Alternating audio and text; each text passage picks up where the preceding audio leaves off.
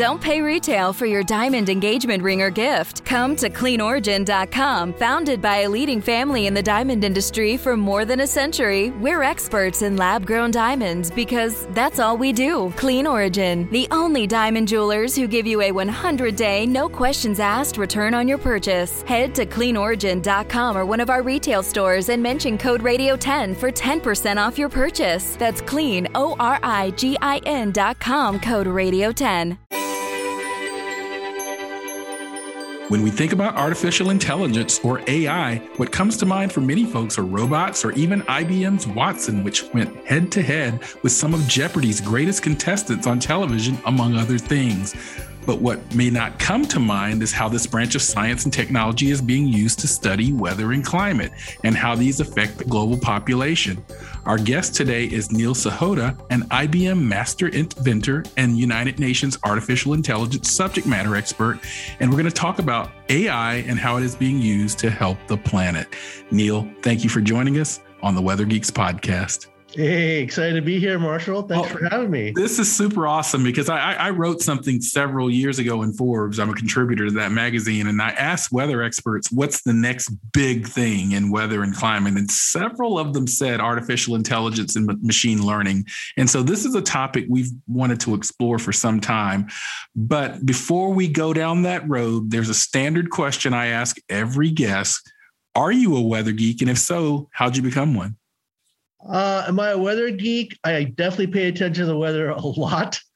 Probably because I started because of my career as a management consultant. So I was traveling around the world. So I had to make sure that I had the right clothes and umbrellas and hats and all that kind of stuff. Well, how did you become an AI geek then? Have you always been interested in technology and computers and algorithms and coding, or how'd that come about? I studied computer science in college. I always realized that technology is a tool.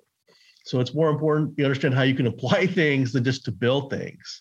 Yeah. So it kind of came about. And so for a lot of weather folks, it comes about sometime during elementary school or middle school, but it sounds like for you it was a bit later once you got into college.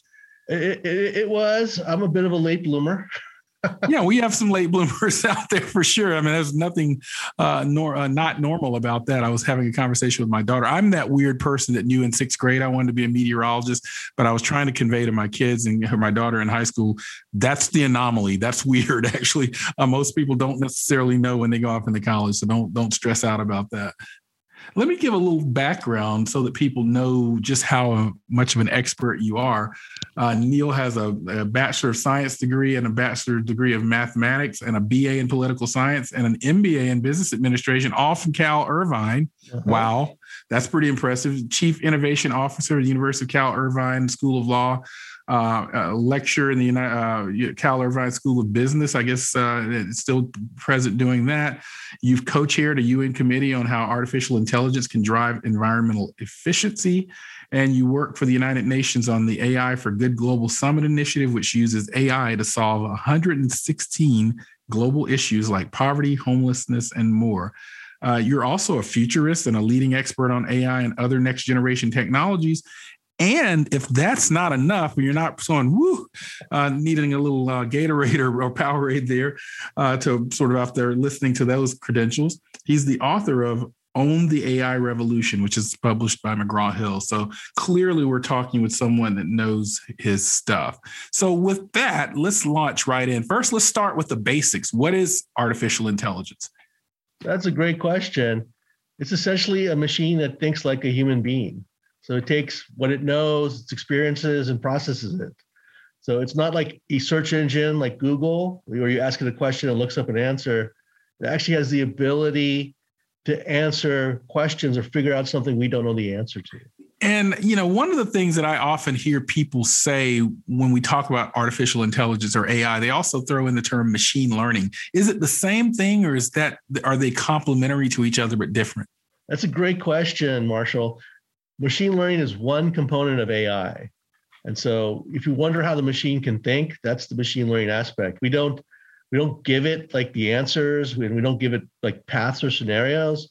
We just give AI a bunch of data, and we give it something called ground truth, which is rules on how to make decisions and let the machine actually figure it out. I have a graduate student at the University of Georgia right now. I'm Dr. Marshall Shepard from the University of Georgia, right? And I have a student working with me right now using machine learning techniques to look at lightning data.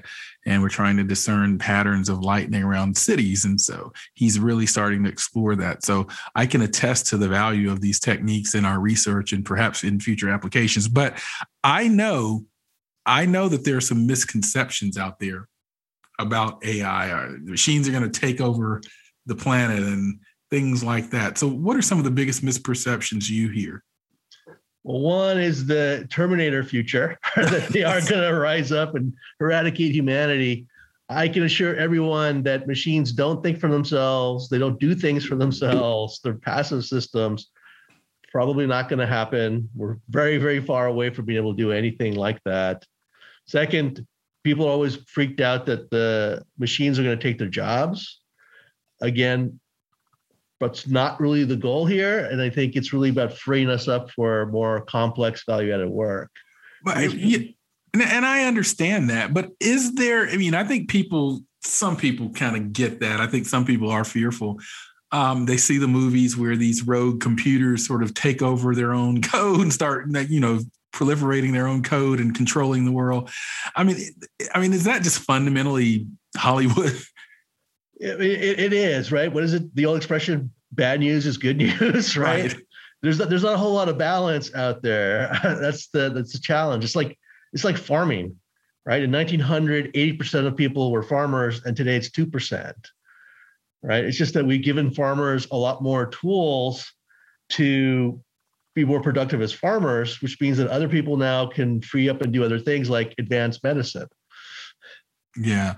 There are lots of technologies out there in the environmental sciences, weather, meteorology, and so forth. What are some of the advantages of artificial intelligence for some of the types of things that you've been working in? I mean, why AI? Well, it's, I think, a whole different model of computing that's unlocking new capabilities for us as people. Right? Like, just you think about agriculture, one of the oldest professions. We always worry about, can we grow enough food for the world? And the truth is we actually have the ability to do that. And, we've actually worked with farmers like in Ghana and Bangladesh, where they don't have a whole lot of water or great topsoil, but using AI to kind of analyze some of these things, but also using AI to analyze the climate information, right? And kind of forecast that during the whole season. We've seen things where the machine comes back and says, you should really plant this type of crop, but plant the seeds 2 millimeters to the right. And we see an improvement of the crop yield by like 40%, using 1/3 less water, using like 10% less topsoil. And it's like, whoa, it's amazing. And how did it know that? Well, all these things, plus it's like you just 2 millimeters to the right. It's like, well, you're going to get more sun exposure over here and all these other things. And it's like, it's so many variables for us to consider that we're not good at that. But for a machine, crunching millions of variables, piece of cake. Yeah, that's a great point. And as a novice vegetable gardener myself, who was out in my garden earlier this morning, checking on things like soil moisture level and exposure to the sun and pH levels and phosphorus levels and so forth. I mean, I gardeners sort of anecdotally keep up with these things, but the machine can do it with such precision that it really sort of makes things worth the effort in terms of improving efficiency. We're talking with Neil Sahota, talking about artificial intelligence in weather and earth sciences. Now, tell us a little bit about some of your forays into this world of artificial intelligence as it relates to weather and earth related sciences. Well, one of the big things is, I live in Southern California, and so we're always worried about, wildfires. And, so people always like, Neil, why don't you think about doing something to help? And so, trying to learn a little bit more about it to see where we could maybe use technology. I was a little surprised to learn that, for centuries, we try to find wildfires by having guys with binoculars out there looking for signs of fire and smoke. I'm like, okay, I get that, right? That's old school, but we've got technology. And so when you're talking to people about what we could do, they're like, well, could we have AI essentially be the person in the field looking for fires and smoke? And I'm like, well, yeah, you can, but what about trying to prevent fires before they start? And they're like, wait a second, how can you do that? And it's like, well, you can look at, the humidity levels. Obviously, you can look at weather patterns, but you also got to predict things like lightning strikes or other things like that to find the hot spots, right? And if we know where the hot spots are, there are things we can actually do to mitigate the risk of a wildfire so it doesn't happen in the first place. And people are less mind blown, right? And I know for people that don't live in like maybe wildfire areas, thinking like, well, that sounds good, but is it really that big of a problem? Well, in the United States, we spend about $12 billion a year fighting wildfires. So if we can cut that number by even half, that's a big savings. Man, that sunset is gorgeous. Grill, patio, sunset. Hard to get better than that. Unless you're browsing Carvana's inventory while you soak it all in. Oh, burger time. So sit back, get comfortable. Carvana's got thousands of cars under $20,000 just waiting for you. I could stay here forever. Carvana, where car buying meets comfort meets convenience. Download the app or visit Carvana.com today.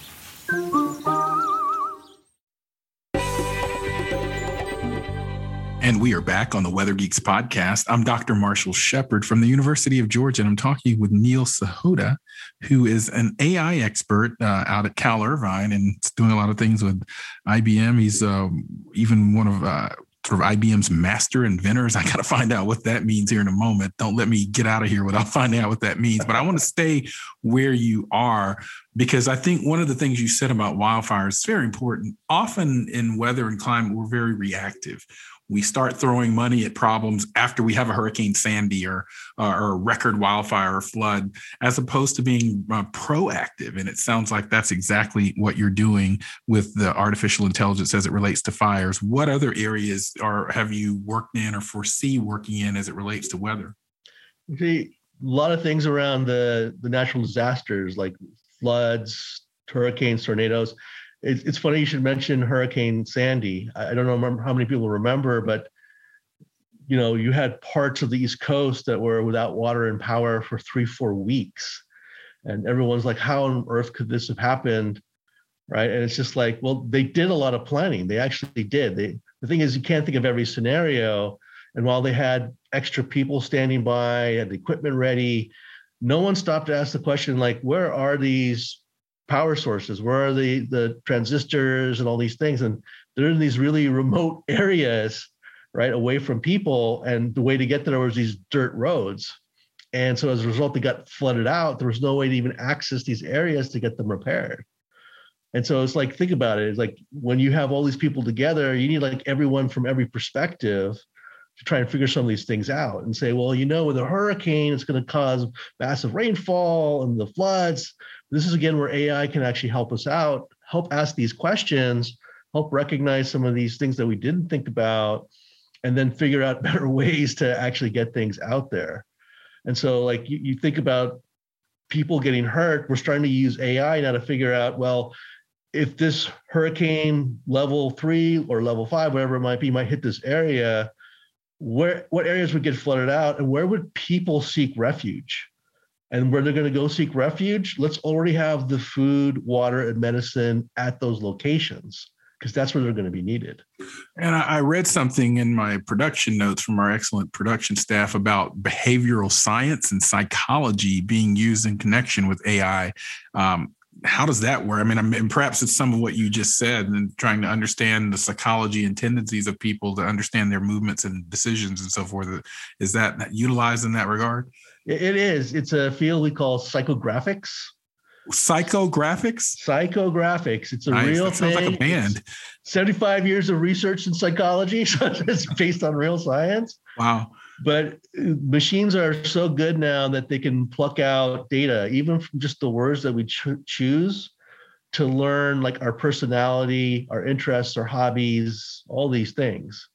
And so you think about something that's massive devastation, a wildfire, a flood, earthquake, right? We can actually try and predict where groups of people, so not like the whole city, but we can actually narrow it down to neighborhoods where they actually might migrate to, or how they might actually react. Like some people are going to go to the shelter and some people are going to head to the roof of their house, right? And so by knowing that, we also then know where to allocate the emergency resources to go rescue people. Right. So it's not just about proactive management as it relates to the disaster, but it has a search and rescue component as well. A question I had, I'm actually on a new board at the National Academies, and they're having a workshop later in the year, I believe, or this summer on AI.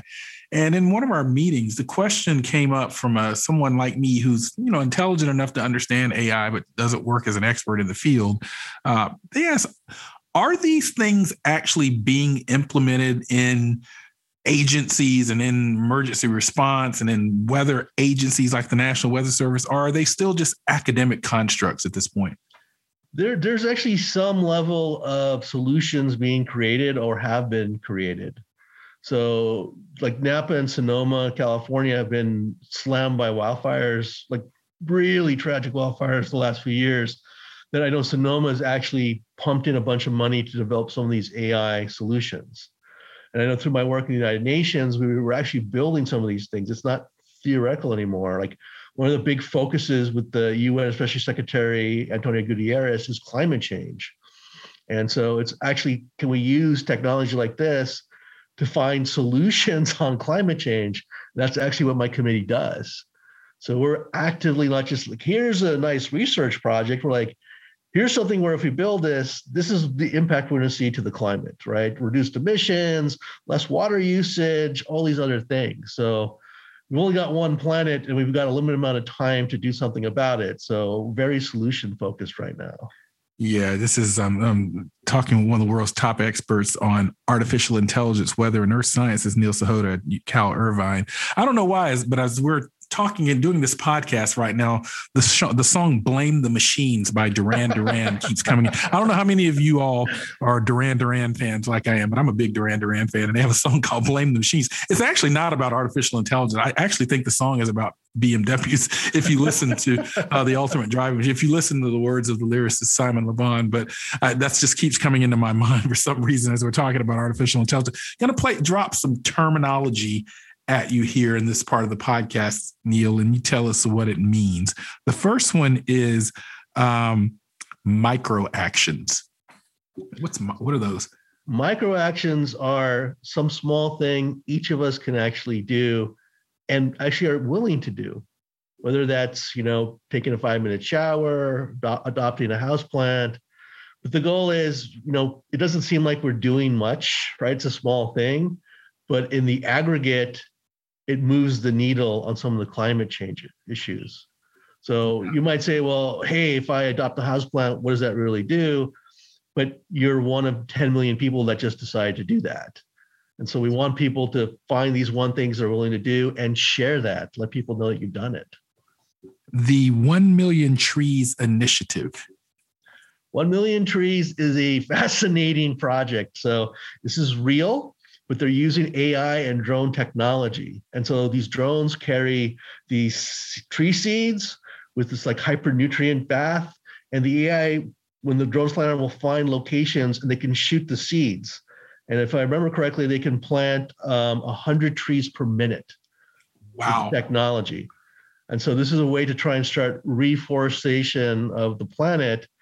And we're taking it to actually a bigger step now where improving the AI technology, we're even looking at cities. And so we're looking for areas in the city where we can't plant 100 trees like that, but could we find a place where we could plant the tree and the AI analyzes how much shade would this create on the concrete? Because concrete absorbs so much heat. I would love, I do work in urban climate, especially urban heat islands. So I'm very fascinated. This probably need to have a conversation with you offline because we actually are working on a significant project right now to try to engineer cities for thermal justice and sort of spread out some of that heat across cities. And so, we've talked about various mitigation strategies and so forth, but we certainly haven't gotten in the AI world. And who's doing this trees initiative, by the way? So there's a group called actually 1 Trillion Trees that's actually focused on making this happen. And the technology is actually not new. They started experimenting with this about 3 years ago, and we were really surprised. And so the goal now is to raise money. So we essentially have like 10,000 drones, out there actually doing this.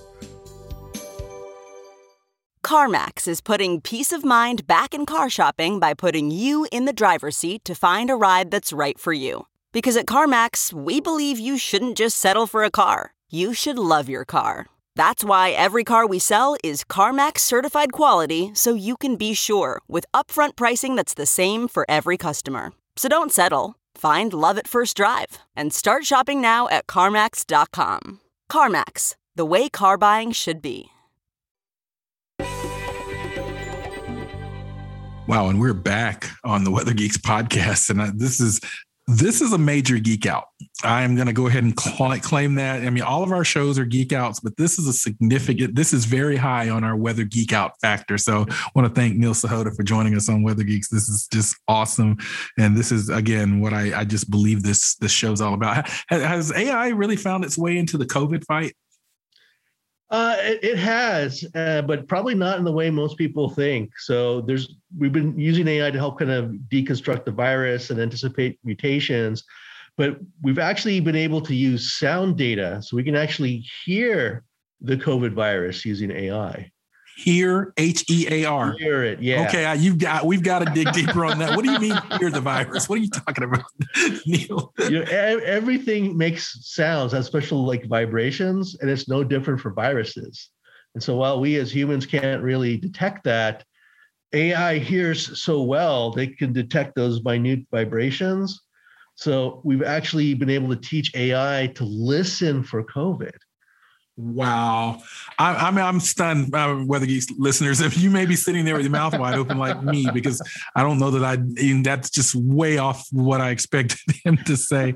But I mean, I think, though, to your point, I think artificial intelligence is going to enable just some things that we probably can't even foresee right now. Would you agree with that? 100%, Marshall. And that's the thing. That's actually the thing where we struggle, is because we have such new capabilities. We're used to computers being about automation that we don't really know how to fully unlock these new opportunities. The things like listening to COVID, or, Ocean Health Alliance has created something called SnotBot, where AI is putting a jigsaw puzzle piece for ocean health. It's the people that are really leveraging the technology well, like really being innovative, are the ones that are thinking way differently. They're looking at like, wait a second, forget what I know or how we've done things. What's the tool set that AI gives me? What are those capabilities, and how can I then apply them, right? Because machines, they do think differently than we do, and that's actually an advantage. That's a perspective changer that we should tap into. Yeah, that's so fascinating. And I know you've worked with this AI for Good Global Summit initiative that the UN has been doing. Tell us about what your role has been there, and how does weather and climate factor into some of those issues like poverty and so forth, as the UN is concerned about?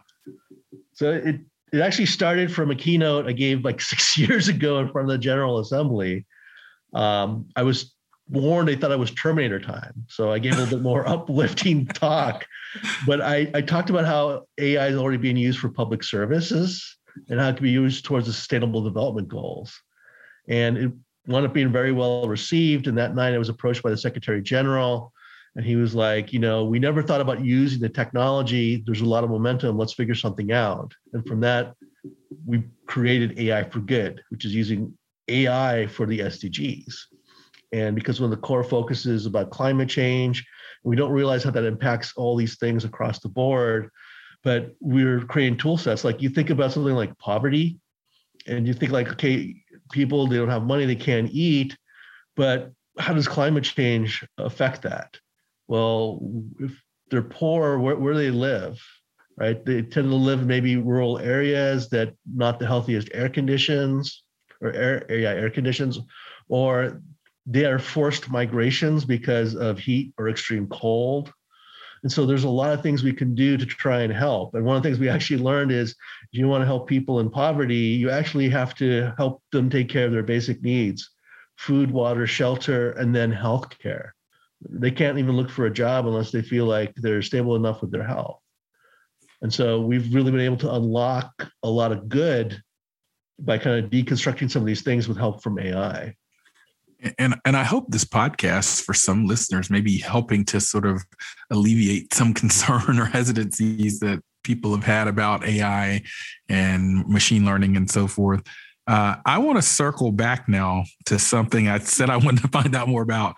What is this IBM Master Inventor designation that you have?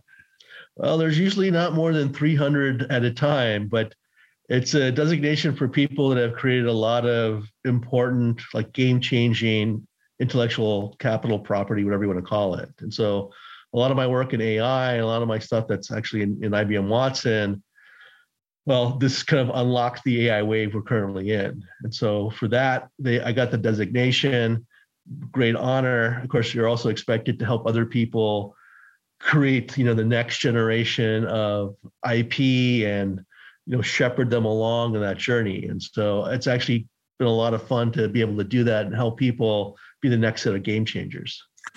Neil, I mean, I know we have some young listeners, high school, college listeners, because they tweet me all the time. And some of them may be fascinated by this and like, how do I get into that? What do I study in school? What would you advise for someone out there that recognizes that AI and machine learning is kind of going to be here and a significant player in the next generation? Well, what should they be focusing on in school right now? I think it depends on whether you want to be a builder or a solutionist. If you want to be a builder, the person that's really developing the technology, no secret, a lot of STEM stuff, engineering, computer science, robotics, that kind of things. If you want to be a solutionist, like a person that's going to use the technology, you have to really become a domain expert, because while there's a lot of smart technologists, they're not going to understand the problems of a meteorologist or a doctor or an accountant. So to really understand, you have to understand your domain, the problems, and be a great thinker. So I would say study more philosophy, because a lot of this is actually thought exercises and scenario planning, as well as study a little art. Because at the end of the day, one of the things that's the big kind of separator and what's going to make the AI add a lot of value is the experience that's wrapped around it, the way we actually interact and interface with it. So philosophy and the arts are going to be critical. And that's really interesting, because you hear a lot of talk about moving from STEM to STEAM and adding that arts in there. And so I think you just kind of affirmed that. By the way, thinking back to my college days, I'm going to just admit it. I hated my philosophy class at Florida State University. I just did. I'm just going to put it right out there. But certainly recognize its value now later in my life. It was a class I took freshman year at Florida State. So you just sparked a memory there. So you mentioned the philosophy class. Neil, this has been a fascinating discussion. Where can people find you on social media or the internet if they want to follow you? Well, I have my website, which is just my name, neilsahota.com. I'm always, publishing articles, other things, videos. So they're all going on there. Very active on LinkedIn, as well as Twitter and Instagram. So what's your Twitter? It's my name @Neil_Sahota. And It's the same thing for Instagram. So feel free to follow me and reach out, message me if you have any questions. Would love to hear from people. Absolutely. Now, before we get out of here, I've got to do one last thing. It's time for our Geek of the Week. We like to highlight a scientist superstar, a great geologist, or a weather weedy at the end of every podcast. This episode's Geek of the Week is Jordan Darrowsberg. Jordan is a meteorologist at KCEN in Central Texas. And that's a great spot for him since his favorite weather is mostly sunny with highs near 90 degrees.